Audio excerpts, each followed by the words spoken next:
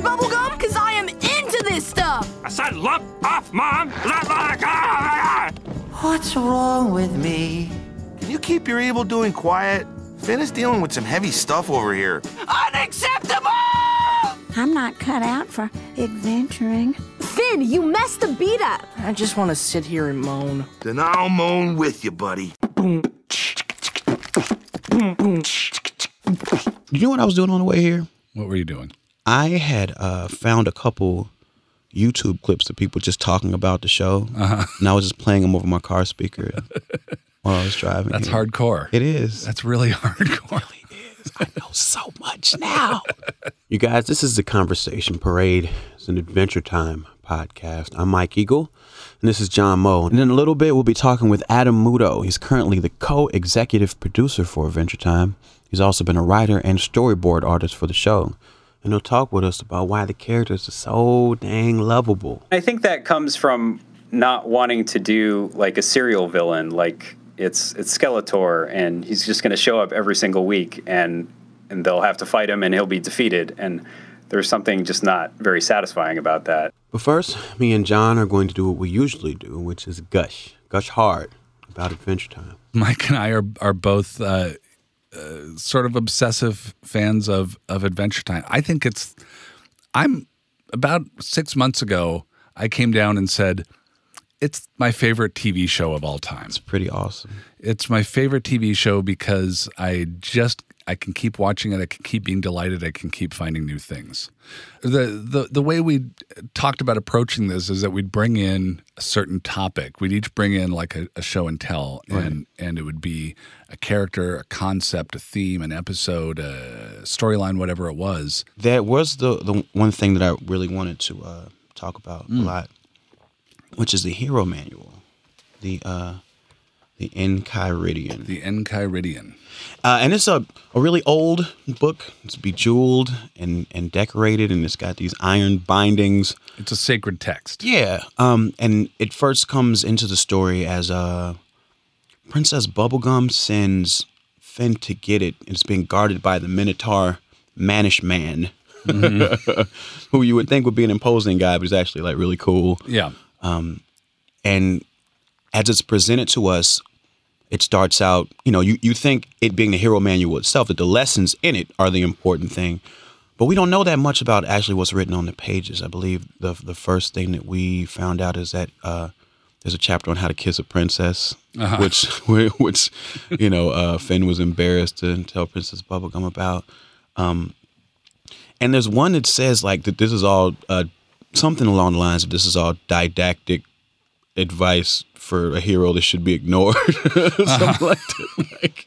So it's a bit, so then you start to get the sense it's a big book of pages of things that are not necessarily very useful. Yeah, but, or are obvious in some way. Yeah. But the Lich, the arch villain of at least thus far in the show, the only character who is not funny at all. Right. He's in appearance, he is a mostly corroded skull head with some sort of antler.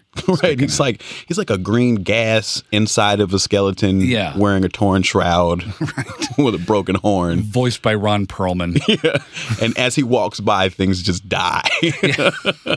So he wants the Enchiridion. Right. And we're led to believe that it's for something inside of it, but then it turns out that the Enchiridion is actually a portal to all these different dimensions. He sort of tricks Finn, and I mean, it's all spoiler alert, I guess, but come on. I'm hoping you're on board. It came out years ago. Exactly.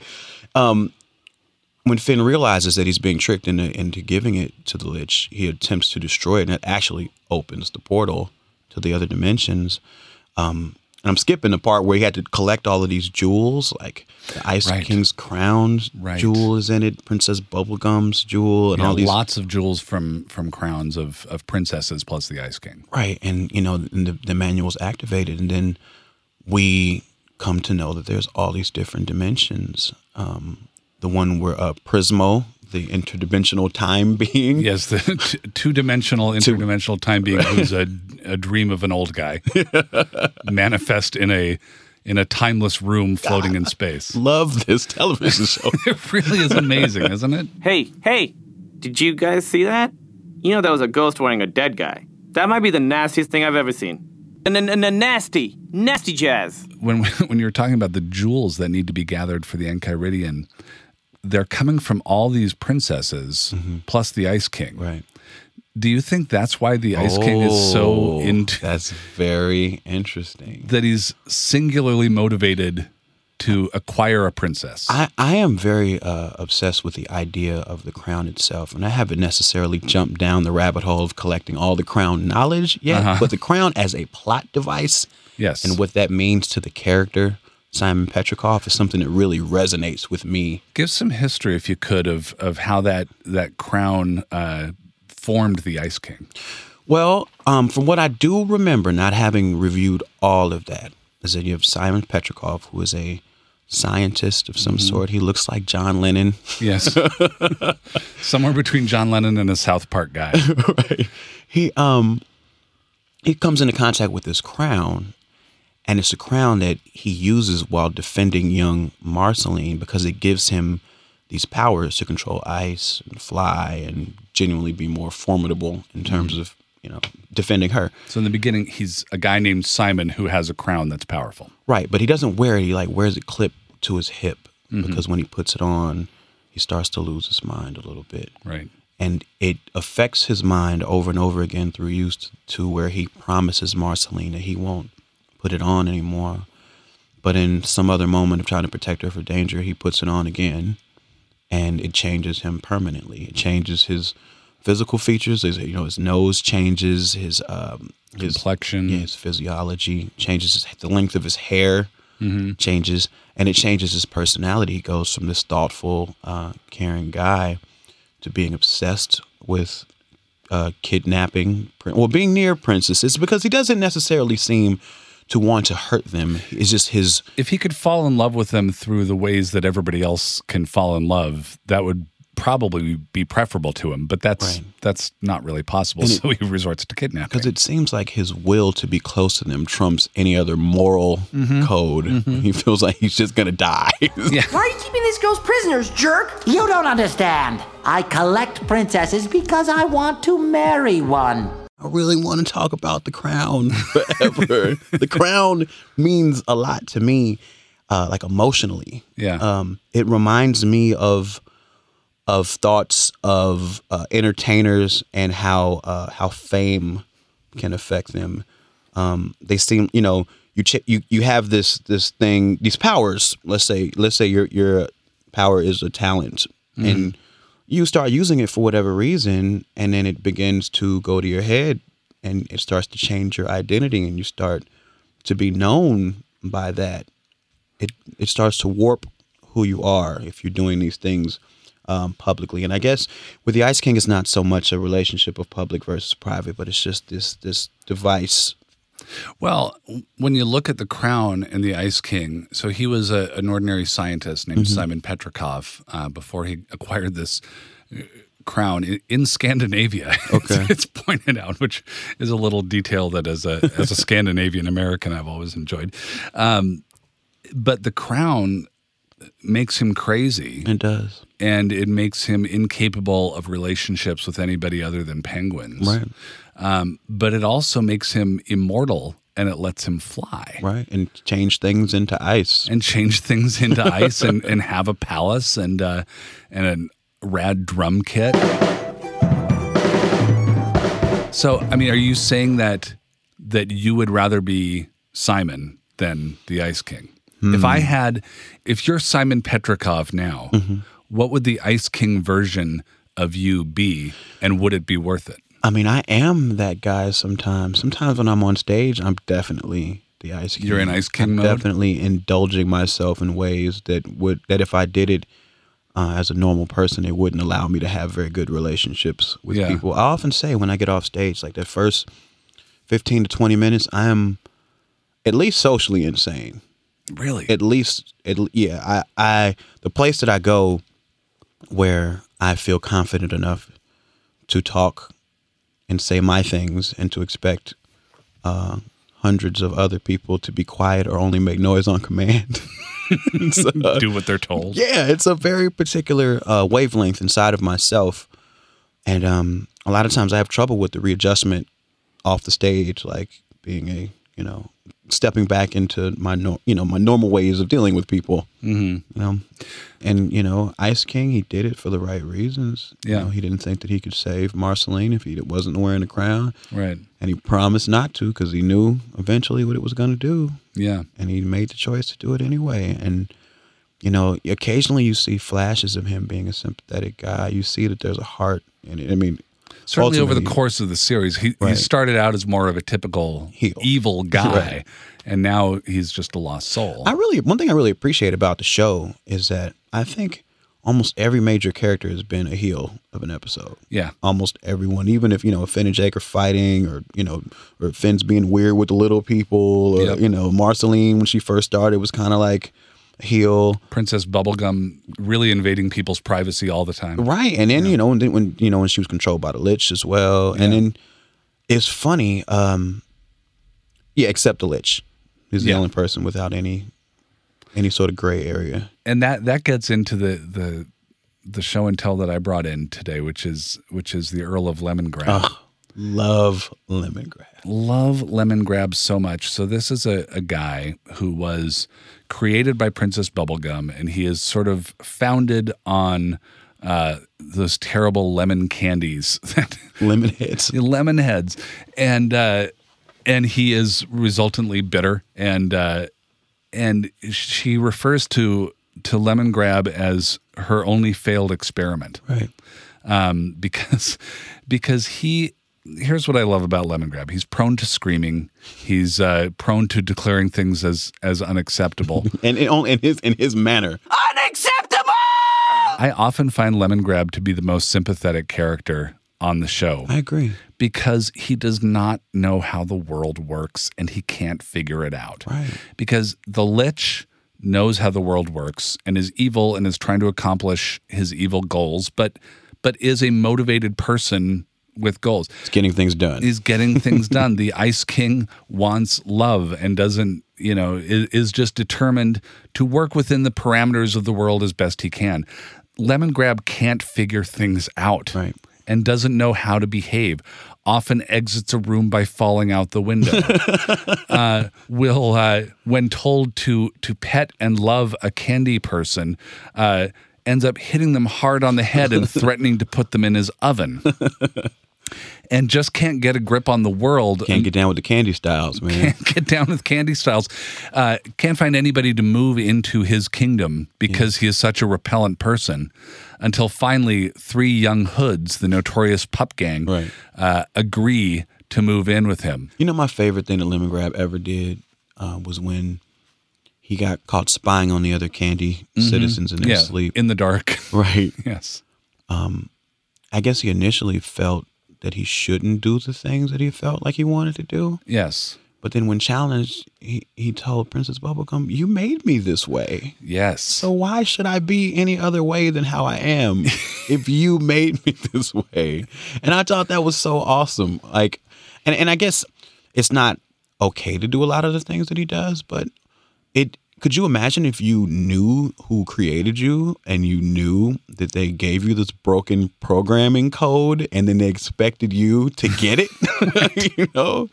I'm sure you'd feel the same way, Yeah, he says that was in the You Made Me episode where in an Adventure Time, glob is sort of the word that they generally use for God. Mm-hmm. He says, "I am alone and you made me like this. You made me, you're my glob." So he gets to confront the person who made him. He gets to confront God. Right. And blame God for making him an impossible person. And God, can stand there and admit that she messed up. Yeah. So it does put everyone in this unique situation. Like, if left to his own devices, he'll do awful things, and he did. But it's not necessarily his fault because what's inside of him is not normal. Well, so then you wonder what do you credit or blame his inability to interact with the world? Is it his faulty construction by his God, his glob, or is it that his glob has admitted that this creature is a mistake? If you knew that God was saying that you were a mistake, how could you make any sense of anything in the world? Wow. One of the theories of his creation is that she was trying to make a human, and she basically tried to put, I guess, some of her more human-like qualities into him, but it was like the worst of hers ended up in him, and he's just all anxiety and freaking out and trying to control, Yeah. because she's just giving him a bad human script. And then there's this other factor of him. It looks like he'd been kind of locked away in a castle for his entire upbringing and has no social knowledge of the world. Yes. Either. At one point, he says he doesn't know where food comes from. He doesn't know. Right. And Peppermint Butler attempts to explain it to him. Right. And he stops him. He says, "No, you I am royal and you are servile." Right. So, on top of this bad code, on top of his glob telling him that he's a mistake, he's been locked away from the rest of the people his entire upbringing. So it's just so much recipe for disaster. At one point, fairly early on in the Lemon Grab arc, Princess Bubblegum presents him with another Lemon Grab, a roommate, a clone. Because, that's a good idea, right? If the thing that seems to be wrong with this entity is that it can't relate to any other entity. That no one else can bear it. Right. Then you would make another one because then they could have each other. Yes. And initially things go pretty well, and they wave goodbye to Princess Bubblegum and say, "A lemon gives by taking and cares by yelling." which seems to make sense to the two of them. But ultimately, I couldn't bear to live with another me. Could you? It's the kind of thing. It's like that Seinfeld episode where he's dated all these different kinds of women, and he meets the girl Jerry, right? Yes. And on paper you think it's perfect, but then actually, when you're actually having the relationship and you realize the annoying things about you, Then, well, what if you knew that person had all the same anxieties and secrets that you do? Oh my gosh. How could you even talk to them? How could you believe anything they said if they did talk to you? It just won't do. And the two of them together, the only time that you really see them demonstrate any kind of love, any kind of gentle caring, is for Lemon Sweets, which is the tiny doll version of themselves that they have constructed. So the only time that you really see love coming out of the Lemon Grabs is for an inanimate object, a totem of what they've created, and it forms the root of the conflict between them, how to raise their child that they have constructed. And it's I guess that's kind of a parenting moment where, like, I know with my wife, we've disagreed on how to discipline a child or what example or what activities to expose them to. The two Lemon Grabs, when unable to decide if their little doll should go to bed or dance, one ends up just eating the other. I was about to say, I hope that when you and your wife disagree, it doesn't end the same way. I don't scream. And then I consume her, but yeah, and to me, like, he is the most repellent character and the most sympathetic. Now, speaking of their children and speaking of repelling, can you talk to me about Lemon Hope? Lemon Hope, sure. So Lemon Hope, also known as Bad Lemon No Hope, which is the official name given to this poor boy by Lemon Grab, is probably the best version of a lemon person that has yet been formed in Castle Lemon Grab. I have a question for you. Yes. Why do I hate him so much? Why do you hate him so much? I don't know. So Lemon Hope. So as we know, initially when the Lemon Grabs were given seeds to grow candy food to eat, they brought them all to life to form horrible mutant creatures that just were aberrations to their glob, really. were an insult to glob above. But somewhere along the line, Lemon Hope is born, and he's a chubby little boy who plays a harp and sings in a beautiful way. And of course, the beautiful singing is is cacophonous and painful to the lemon grab people. And he is ultimately rescued from the Lemon Kingdom, from Castle Lemon Grab, and brought to the Candy Kingdom to be educated. And that doesn't go well either. Couldn't. Absolutely could not. Because he shirks his responsibility toward freedom. So he is instructed that all these people back in Cuba or Castle Lemon Grab or North Korea or the Soviet Union are being oppressed by a tyrannical leader. And of course they are. That is absolutely true. They are. The Lemon Grab finds some form of happiness when he can be an absolute dictator over his people and get morbidly obese. Right. Then finally things are kind of okay for a little while. But Lemon Hope, on this other side, now in the Candy Kingdom,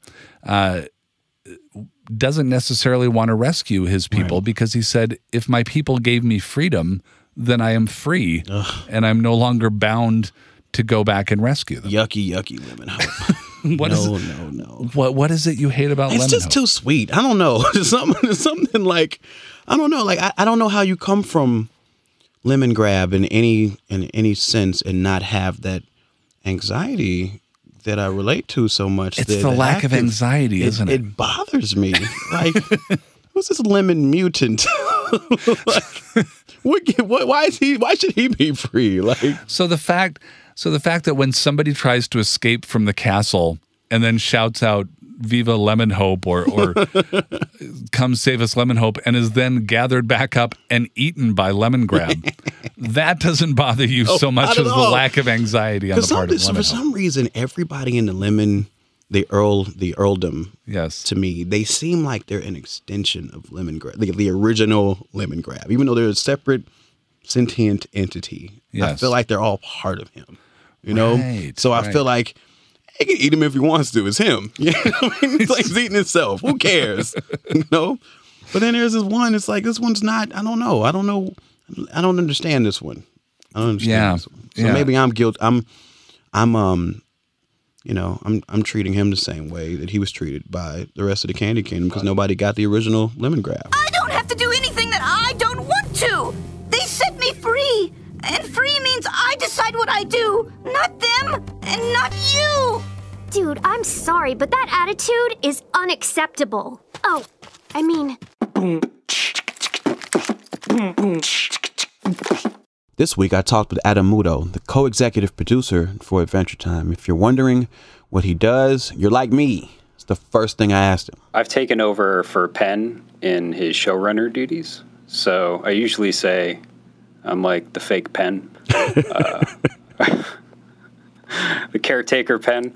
No, it's like all the day-to-day, it's like any show. There's like 1,000 things that need approvals, and it's whatever we have time to get to.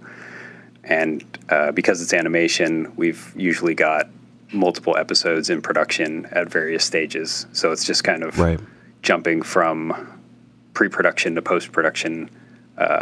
And so day to day, it can change. So like this morning, there was a writer's meeting. And then right after that, there was a pitch. And then I just came back from an intern's pitch. So, and then after this, I've got some approvals and an animatic to approve. Like when you say approvals, like what does that mean? Whatever ends up on screen, be it what take we used or what timing we used or which character design and how the background got painted, all of that is what we do at the Burbank studio. And you mentioned the word animatics. Is that what you said? Yes. What exactly is that? So after we have the storyboards, we kind of reverse engineer a script from that. And so that's what they use at the voice recording. So once we get all those takes and all those takes picked, the animatics editor takes all the storyboard panels and all the like circle takes from the recording session and just times them out. So it's like a rough version of the episode,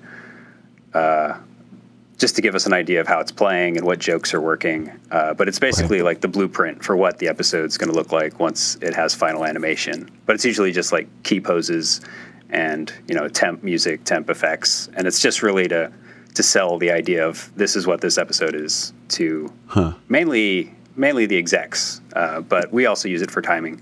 It's like the funniest version because the timing will never get more crisp than it is in that. How did you get started with the show, since that's not the role that you began with? Like, how was it that you began working with the show? This was actually like Penn's first job out of school, and this was actually, in some form or another, this has been basically my career has been working on this show. Like, we came out of CalArts, and he pitched this when he was still in school, and I worked on the pilot, and that kind of sat at Nickelodeon for a while. And once it got picked up at Cartoon Network, I came on as mainly a storyboard artist for the first couple seasons. And since then, I've just kind of gone up as people have needed to move on or, I don't know. Why am I here?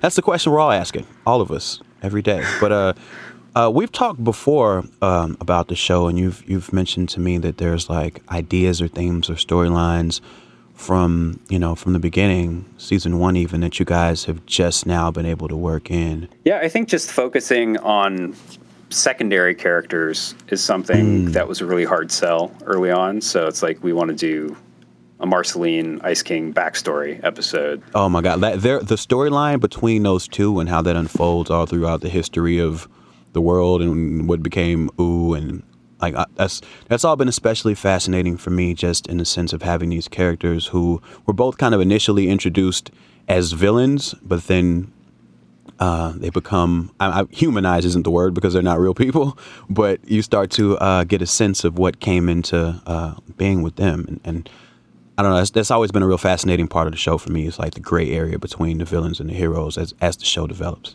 Yeah, that was kind of an interesting thing at the beginning too, because like a character like Marceline, I think we even set her up like she'll be more of a foil. She's more mischievous. And I think by the second or third episode, it's like, no, she's just their friend. Right.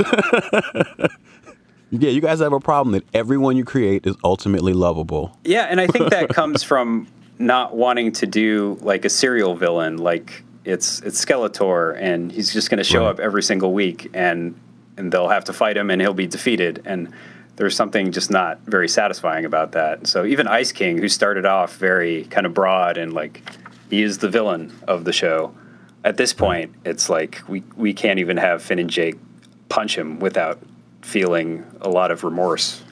I would cry if they punch him, next season. It would hurt me. Poor Simon, I guess. Poor Simon, sort of. You spoke of side characters a moment ago, and maybe season 6 being a chance you guys got to invest in some of those. Are there any like side characters that you feel like especially drawn to and want to develop more? The way we do the show, it's driven by the storyboard artists because they are the storyboard artists / writers, because what we give them is just like a 2 to 3 page outline, and all the dialogue, all the action they have to come up with. So they take a lot of ownership. And that's kind of a system we carried on from, it's shows like SpongeBob used that, but more recently at Cartoon Network, since a lot of the crew were coming off of Flapjack, that's how they worked. Mm-hmm. And that's how Penn was used to working. So he carried that through his show.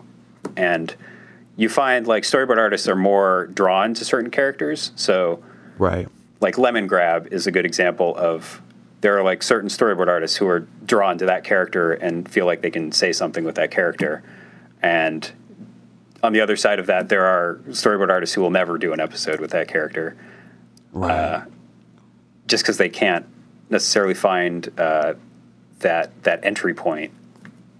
So it was interesting to see sort of where Lemon Grab went from his introduction to like the Lemon Hope episode, which isn't ostensibly even about him, but it's still about him. And then it's kind of reached a conclusion in The Mountain to the point where we could keep making Lemon Grab episodes, or that could be like the last Lemon Grab episode. That's like a natural endpoint.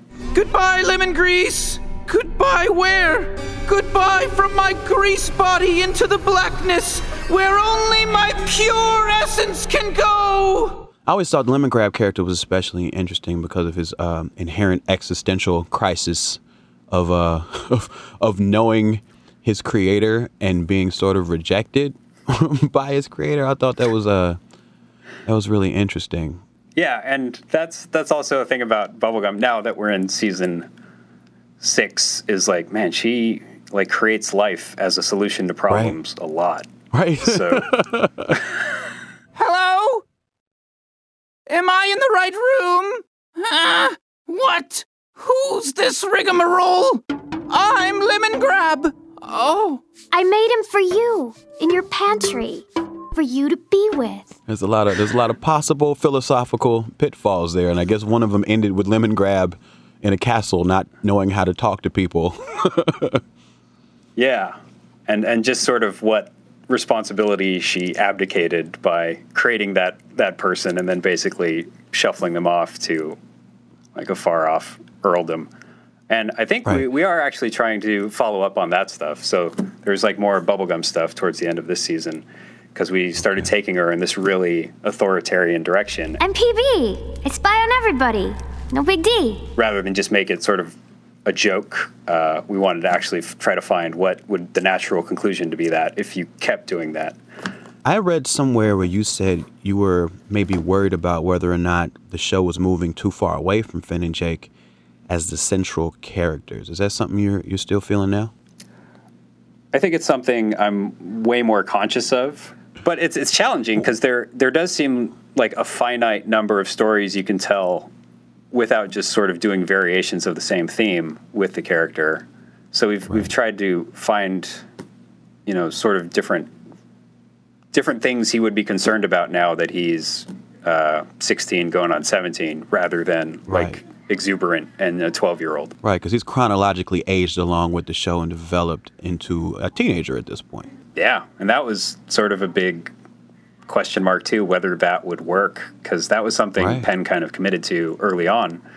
And I don't know, a lot of teenage shows are sort of hard to watch. So how do you kind of follow...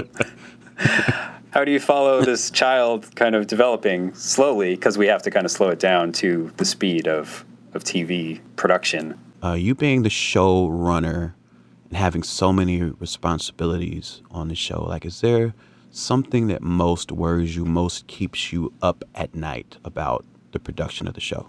I think knowing when to stop and knowing when the natural conclusion of the show is going to be, and whether we'll have a choice in that matter or we'll watch it kind of sail by and be one of those shows that keeps going when there was like a really good ending point and we just kind of missed it. But I don't know, at this point there seems to be so many avenues we could go down that I think I just worry we'll run out of steam by the time we get there, because it is like a grueling schedule, and everybody sort of has a lifespan with the show. And once you like replace out all the parts, is it still the same show? And all the people who originally were on it are gone. Can you even say it's the same show? So I think that's the main thing, is like keeping it viable and making sure that it's worth continuing. And I think it is. I mean, it certainly seems like there's such history and mythology and legacy that you guys are creating. It seems like it could be mined for a long time. I want to say we started with that idea that this would be a serialized show and that each episode would kind of feed into the next episode.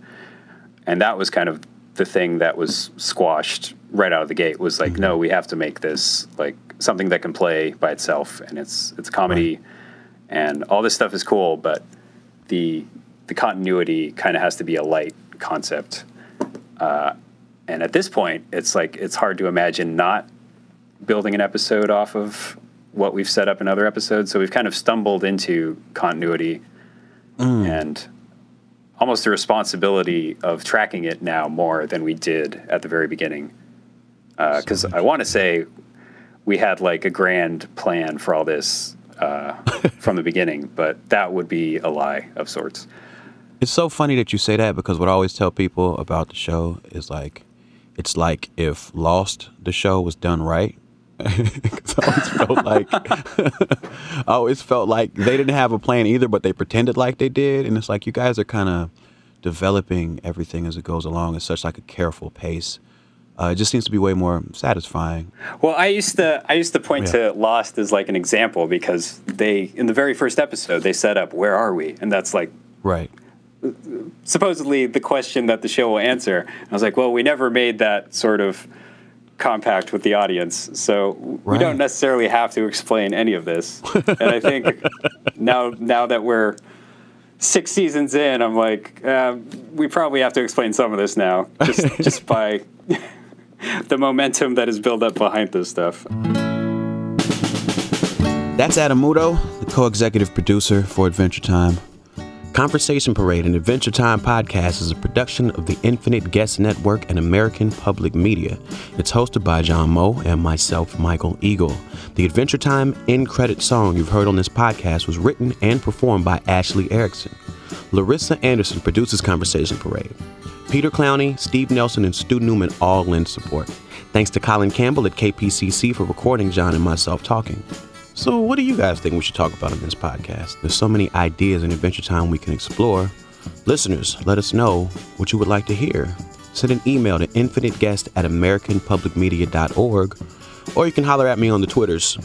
I'm at Mike_Eagle, MIKE_Eagle. I look forward to hearing what you guys think.